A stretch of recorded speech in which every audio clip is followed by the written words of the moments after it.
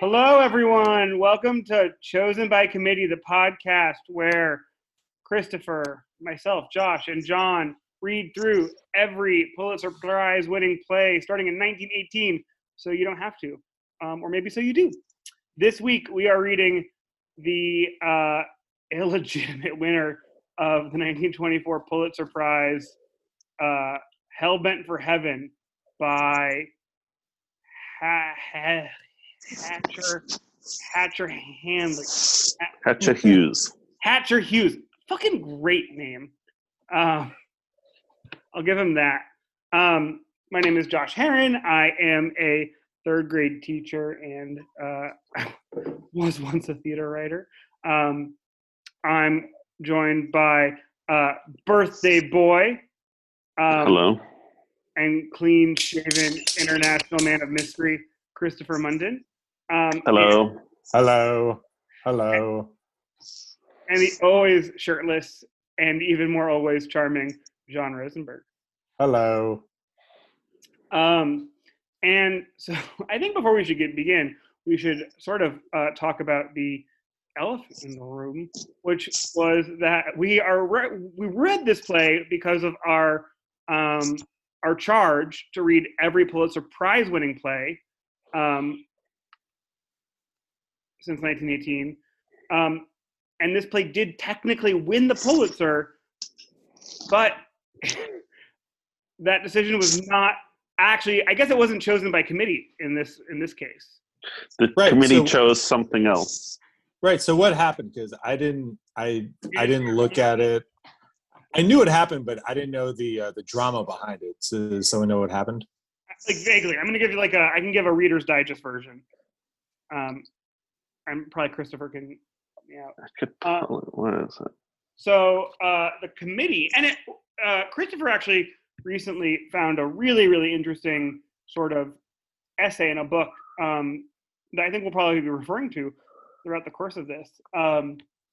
But it turns out, and this is not surprising, that every year or many years there's some contention. Like the essay talks about actually a couple of years ago, Miss Lulu Bett was like everyone's second choice favorite, but the first choices were too divergent, so they all agreed they could compromise on the second choice, and they were happy with it.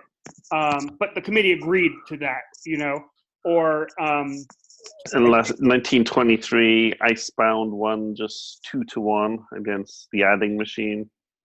Which I will say, The Adding Machine was the first play that has even entered the conversation that I'd ever heard about before. I fucking love The Adding Machine. Well, the committee disagreed. Quick. What happens at the end of The Adding Machine? I don't remember. It's like a socialist parable. So probably he becomes a machine or gets killed by capitalism. Centrist candidate wins. Wah, wah. I'm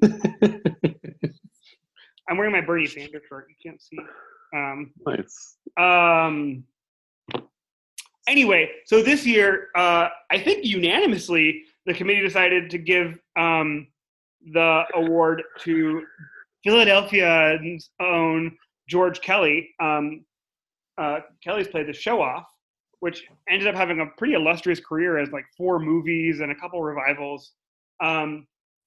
But the award that year was hosted or run by Columbia University, maybe the School of Journalism, and they intercepted, and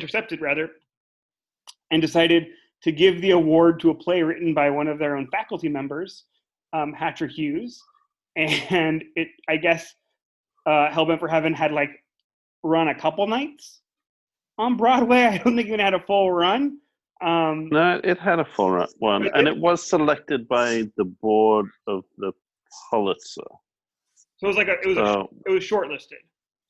Well, no, it was so the committee that was to select the Pulitzer Prize for Drama picked the George Kelly play, but someone on the advisory board of the Pulitzers in general intervened, and so it wasn't like Columbia University, but it was like, the larger Pulitzer Prize organization were like, no, we're not going to do that. We're going to give it to our friends at Columbia University who are kindly hosting them.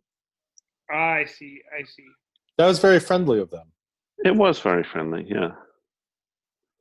And it did cause some changes in the Pulitzers, so they had like a whole new jury the following year, and we'll see what that led to. Yeah, I'm excited about it. I forgot. I was going to say earlier. Another funny thing I learned from that article was, I think Beyond the Horizon, or maybe Anna Christie, one of the people didn't see it and didn't read it, and was like, I didn't see it. I didn't read it. I know I'm not going to like it. I have no interest.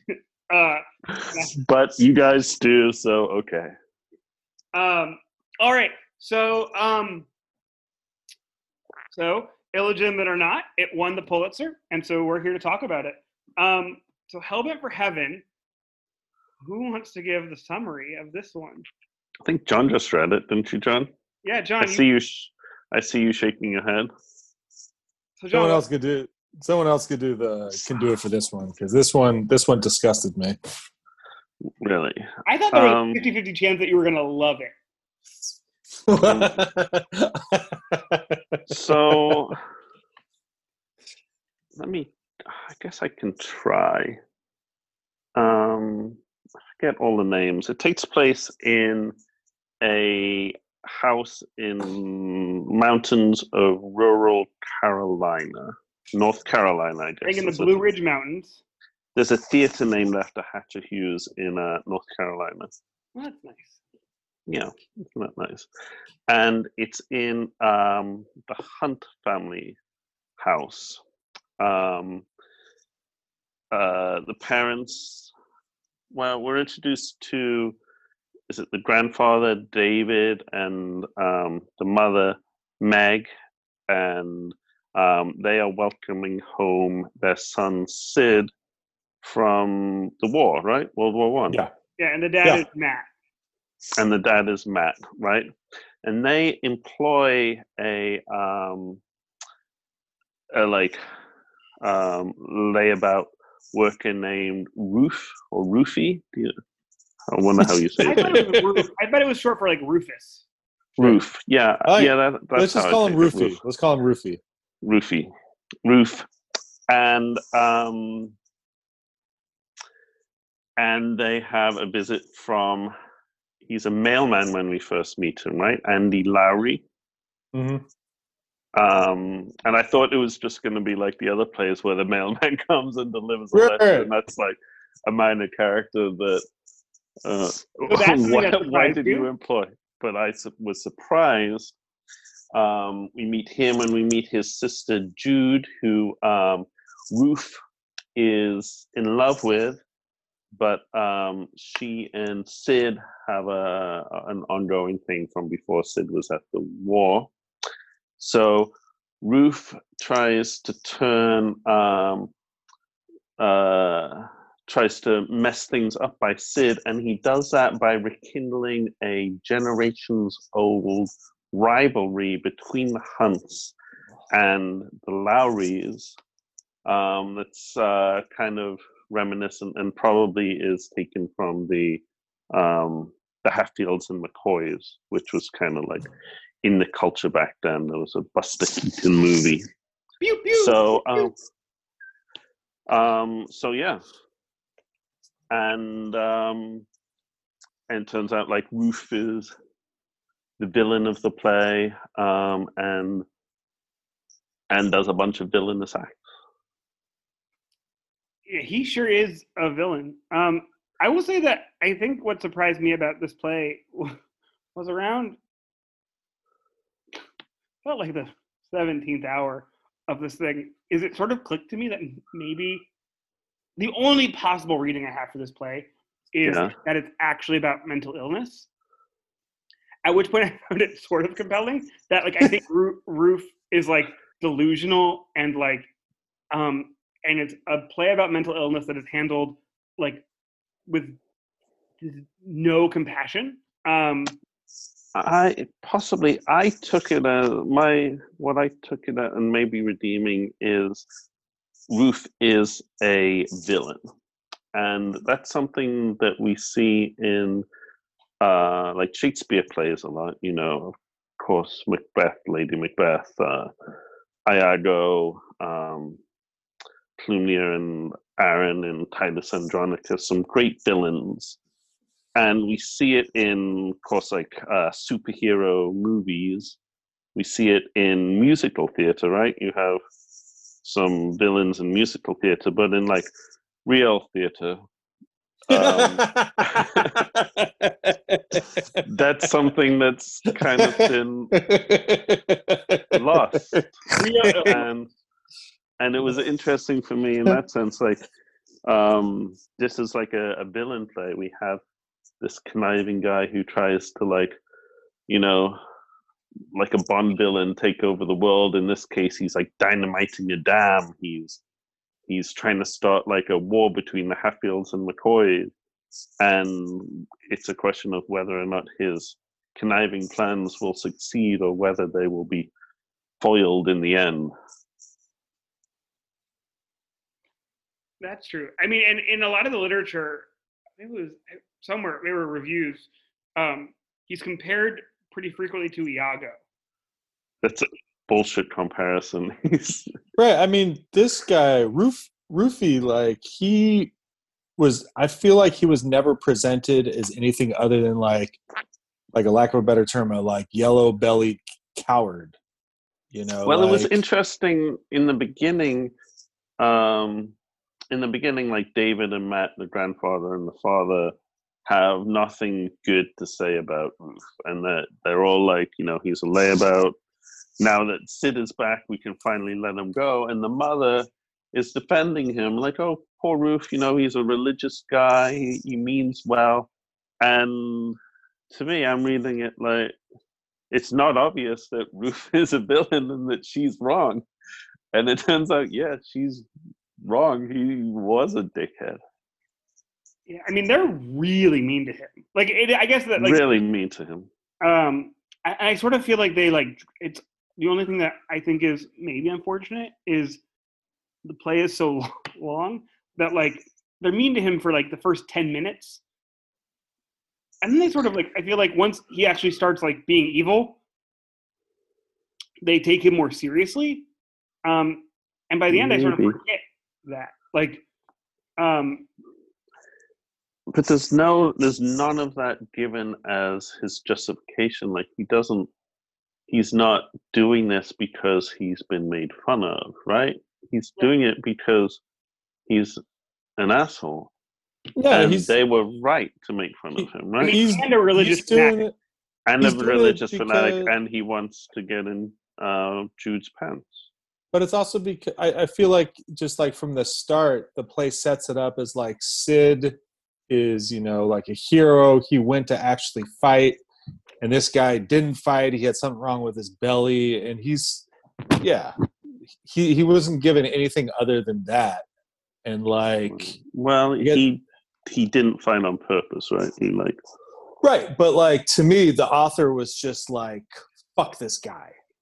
Yeah. And it's like, it was just like, yeah, the whole time is, but I feel like when you're mentioning like villain plays, like well-written ones, we're given paths to either understand them or like aspects to kind of like find ourselves in. This is not a well-written one. I think, you know, some of the best superhero movies have well-written villains, but a lot don't. And I'd say a lot of the musical theater villains are not well-rounded people either. They're just like are you talking about the Phantom of the Opera? Sure. He's misunderstood, bro. Right? I mean, Annie. You're not making bad. Okay, stay in your lane, folks. Right. Let the homosexual take over. I'm not even sure what you're talking about, villains, because this computer is filled with some of the most complex anti-heroes of all time, including Sweeney Todd and Aaron Burr. Is Sweeney Todd they're almost protagonist villains. That's a different thing.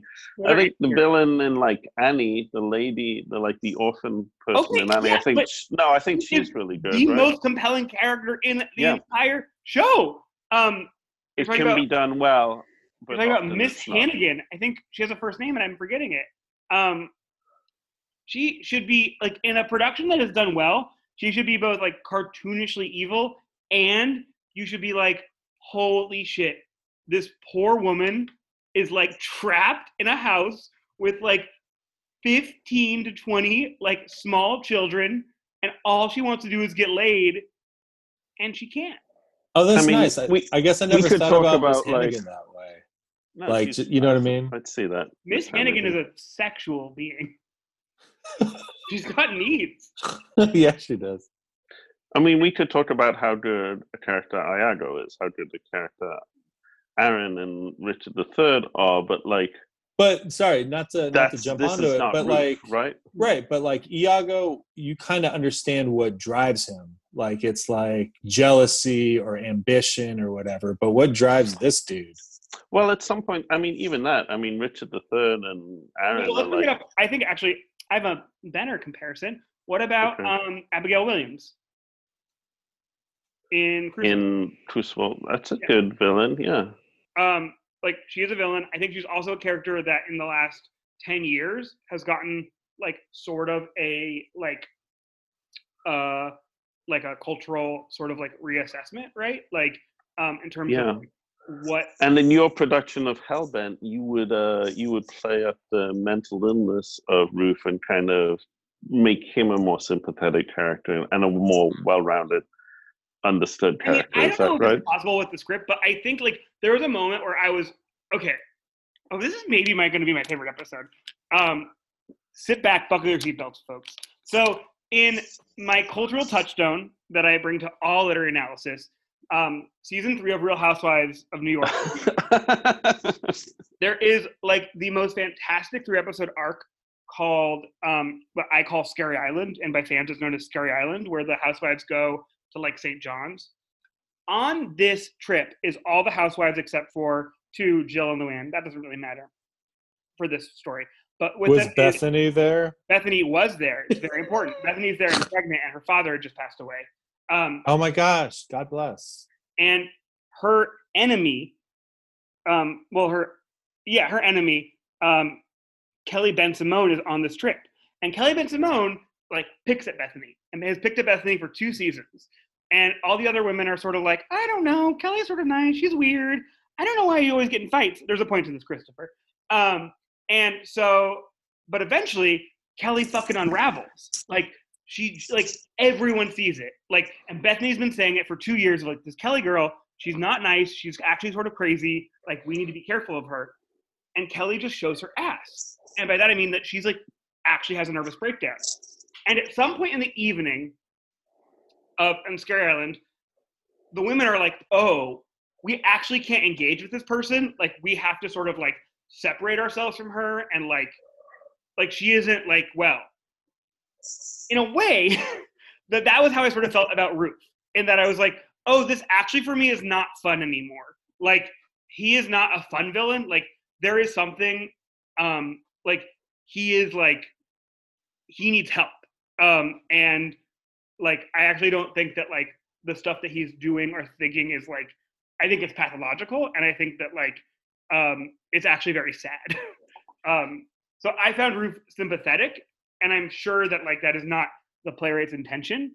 And I mean, he has him essentially like dying by drowning in the sort of like biblical ending. But we don't know that. God is going to judge him. It is a biblical ending. That's one thing. No. Am I wrong in reading the ending that at the end he's like, wait, there is no God, and just kind of like drops the whole thing? Is that right? I mean, that sounds like plausible. His final monologue. So I think the only thing with the idea of like mental illness is like the play doesn't end with him in the ecstasy or the hysteria of his like belief. He like drops it. So like, yeah, I just felt like It was He like curses God. He Yeah, says there's it's like- no God, but then he curses God. And Yeah. if there is a God, he doesn't have any sympathy for people like me. So good Damn one. you, God. If they is, I'm he reading ain't got no use for folks like me. He's for them that's on top. That's what he is. Stage direction. He suddenly rises on his toes as if impelled by some power outside himself and hurls defiance towards heaven. Damn you, God. He gradually collapses, muttering brokenly in a fit of terror. Now I've done it. I've committed the unpardonable sin. Then he screams hysterically as the curtain falls. Help, help. Come here, everybody. Come here. See, I don't know. I think that if someone who, like, I don't think he gives it up entirely because I think he feels very guilty for like the. I think It is interesting how much like his religion plays a part in the play. That seemed. I mean, I know the Scopes trial is 1920s, right? The evolutionary. Yeah. And so maybe that's something that's being talked about, debated, and a kind of first post World War One crisis of faith. Clearly, No, but see, I think the problem with it, and I don't think either of you disagree, is like it's just a poorly written fucking play. No, So, I think we're talking about the themes, but yeah, it's right. But very if good. it's like such, it's like just dog food on a plate for an audience, Like if you switched it where like he is a returning war hero that had this crisis of faith, you know what I mean? But this guy, from the moment he You're comes talking on about stage, Rambo. Right. Yeah. See, Roofy Rambo. It's where this is where Rambo comes from, basically. I could see Sylvester Stallone in that role. Oh dear. I wonder if it's like so one of the things I found particularly egregious about this play was like it's like we were talking about Icebound, I think last week, and how maybe there's sort of a fuck you to the place he's from, but Chris, you said that might be a fuck you to the place he's from, but they're not stock characters; they're like well-rounded. And this is just like, oh my god, like just like so painfully like cruel to like its subjects, and so like apathetic to their portrayal, and like just cartoonishly like these cartoons. It was terrible. It was absolutely fucking terrible. He's maybe sympathetic to their lost causism and racism. Oh yeah, I was also gonna like this. I picked up on the theme of like continued casual racism. This wasn't casual racism. This was just straight up like Confederacy racism. Yeah. But I did find it interesting though. Like Anna Christie, kind of like I feel like went for some type of verite with like how the people talked and like the lived-in nature of it. And to me, this is like a real cheap fucking copy. Like this to me is like a knockoff of like what? Comparing this to Anna, like no. But I just mean like to me, it's like in something dialect. Really good comes out, and then like a little later comes like the knockoffs of it. You know what I mean? Yeah, I wonder if that's more about convention of the like. I feel like that must be a convention of playwriting. Like I feel like that's like to write in dialect. Yeah. Yeah, I mean, I did read. Patrick Hughes was like, "Oh, that Swedish play. Like, I know what I'm gonna do. I'm gonna do that." But shittier. No, he. I mean, he was writing how Southern people talked. He's from North Carolina. He's trying to capture that dialect. No, that dude's not from North Carolina, man. He is from North Carolina. Fuck that guy. No, he's not. He's probably not of the class that these characters are, but he's from North Carolina. Right. This shit, yeah, this play made me fucking sick. So what didn't you like about this play? I do think it's interesting that this is the first play that's kind of come up with the like super crazy plot twists that are like and so I start imagining, how did they pull this shit off on stage? It would be quite a production, wouldn't it? I mean, the storm at the end, I mean, it's like this one. Like we've had shows that have been like not done recently, or like not have been hard to find. Like, did you find any? This has like never been done. Like, I like. Is there even a movie version? Is there like? They do. I think there was a movie version after Yeah, this. I think there was a saw. movie version because the woman from one of the witches from Wizard of Oz was in it. Oh yeah, To yeah. be fair, this does feel like actually they took a silent movie and we're like, let's make a play about that.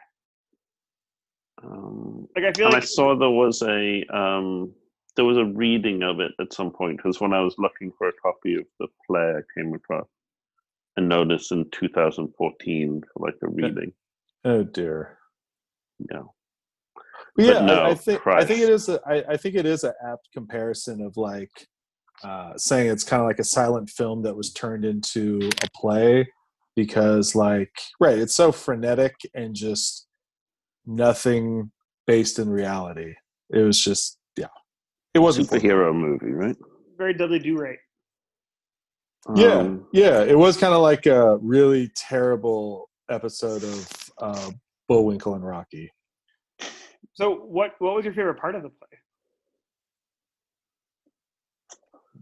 No part of it. For me, that speech I talked about, I think at the end of Act 3, you have like a long monologue by Ruth, and he does like kind of like talk to the audience that you will see in Shakespearean villains, where he's like, this is my master plan, I'm gonna do these villainous acts. I like that kind of.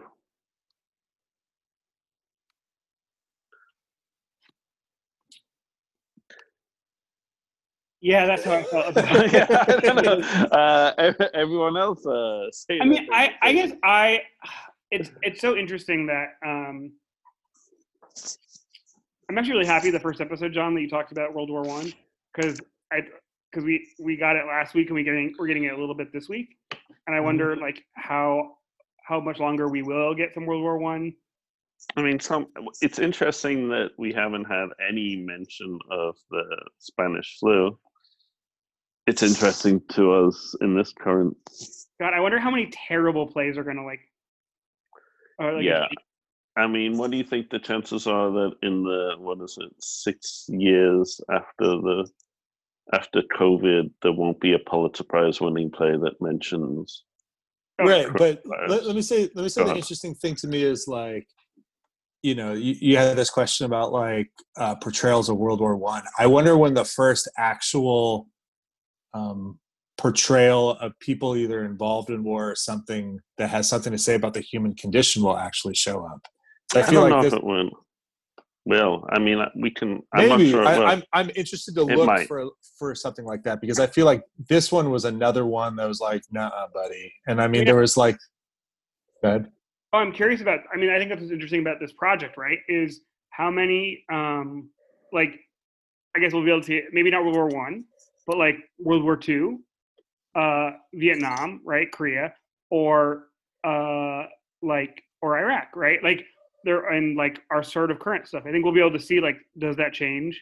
I'm also like wondering if any or how many like are almost all of the plays written sort of in the present day. I guess definitely not Thunder George, and not some of the musicals, not Hamilton, but all of the plays that we've been reading have been more or less set. Like, well, I wonder, does the Crucible win? You mentioned that earlier. Not. No, that guy. No way. I would imagine. Yeah, no. Death of a Salesman wins. I would have thought the Crucible would have won. Sorry. The one point I wanted to make is like the depiction of war is like another fakeoid. But to me, the sentiment he regarding was in World War One. Really? Well, you know what? Yeah. Fuck him. Like, to me, what did ring true was the racism. Like the one thing that would actually be interesting for him to explore was just like thrown in there to like make it real or some shit like that. And I think something about it, I was just like, dude, no way, dude. So, who would you want to be in this show? I'd want to be the fucking water that comes to kill all them. I think, if like an acting challenge or like an acting, I think like Roof playing water like way harder. Roof like use the scenery. I think Roof would be very fun to play. There's a horse, so we could have someone be the rear end of a horse.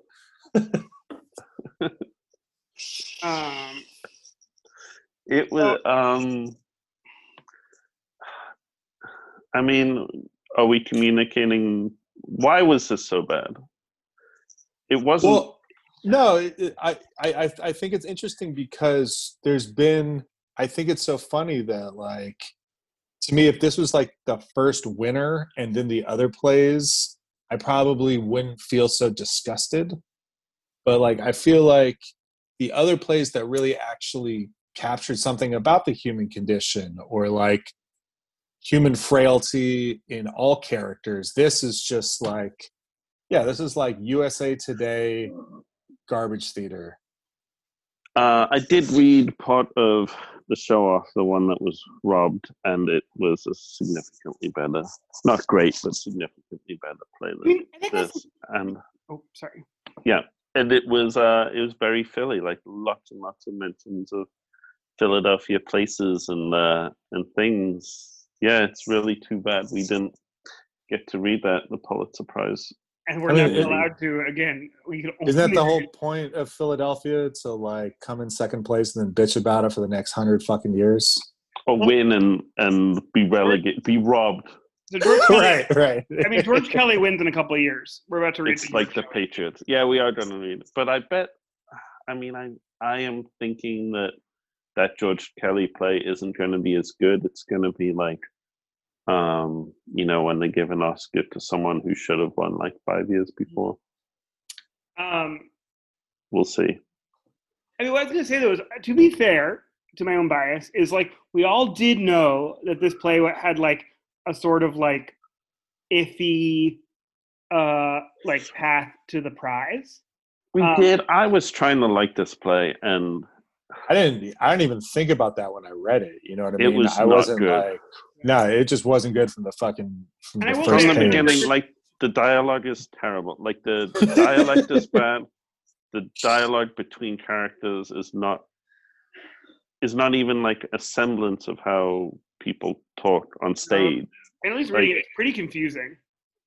I don't know if I was confused, maybe at the beginning, but like, yeah, and the things that were interesting aren't examined. Yeah, there was no life force in this play. There was no electricity. There was no.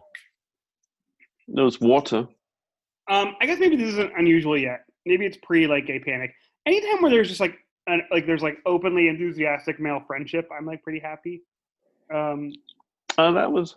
There, like, before they had the fight, there was like I thought Andy and Sid had like a very kind, loving relationship. Yeah, and then they got the fight, which was then like so easy, weirdly presented.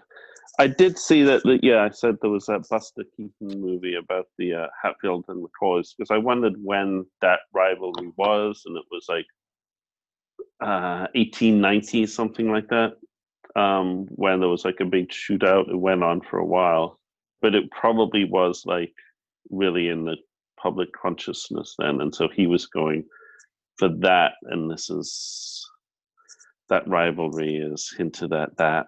I mean, it's a spectacle. It would have been a night at the theater. You would have felt like you saw something, probably. I mean, if they could have it could have been like 10 Commandments if they had that flood. So my dream production humanizes Roof. Yeah. Do you have a dream production? Is it like? Yeah, all black people. Definitely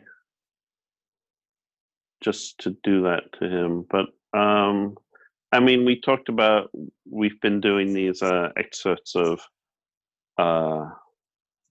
of scenes from the plays and having actors act out the excerpts and actor I first thought of as Ruth was a African American. I don't know if that maybe just because he's from the South and I'd seen him play like a preacher guy. No, when I was reading this, I'm not interested. Yeah, I'd be more interested in like doing like the racist parts with like black actors.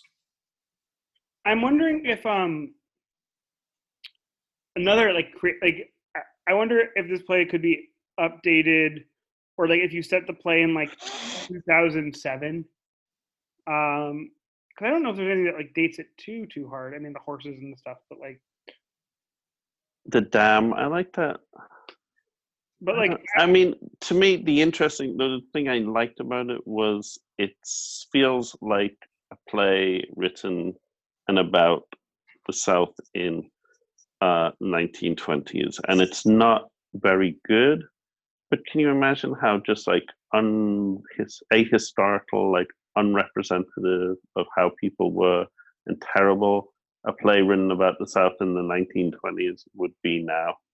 How like terribly inaccurate its depiction of racism would be, how like it would just be bad, and it wouldn't give you a picture of what it was like then. And this is not a good play, but I feel like it's a historical document. So I guess because we know why this play won the Pulitzer, pure nepotism. The only last question we have is, where does this fall in our rankings? I think bottom. Yeah, so we're at, I think, let me look at, I started to write this down. So yeah, it's number 6 for us, for all of us. Is this a 6th play? Yeah. Yep. Does anyone? Yeah. So that would be, for you, it would unseat Icebound as the worst.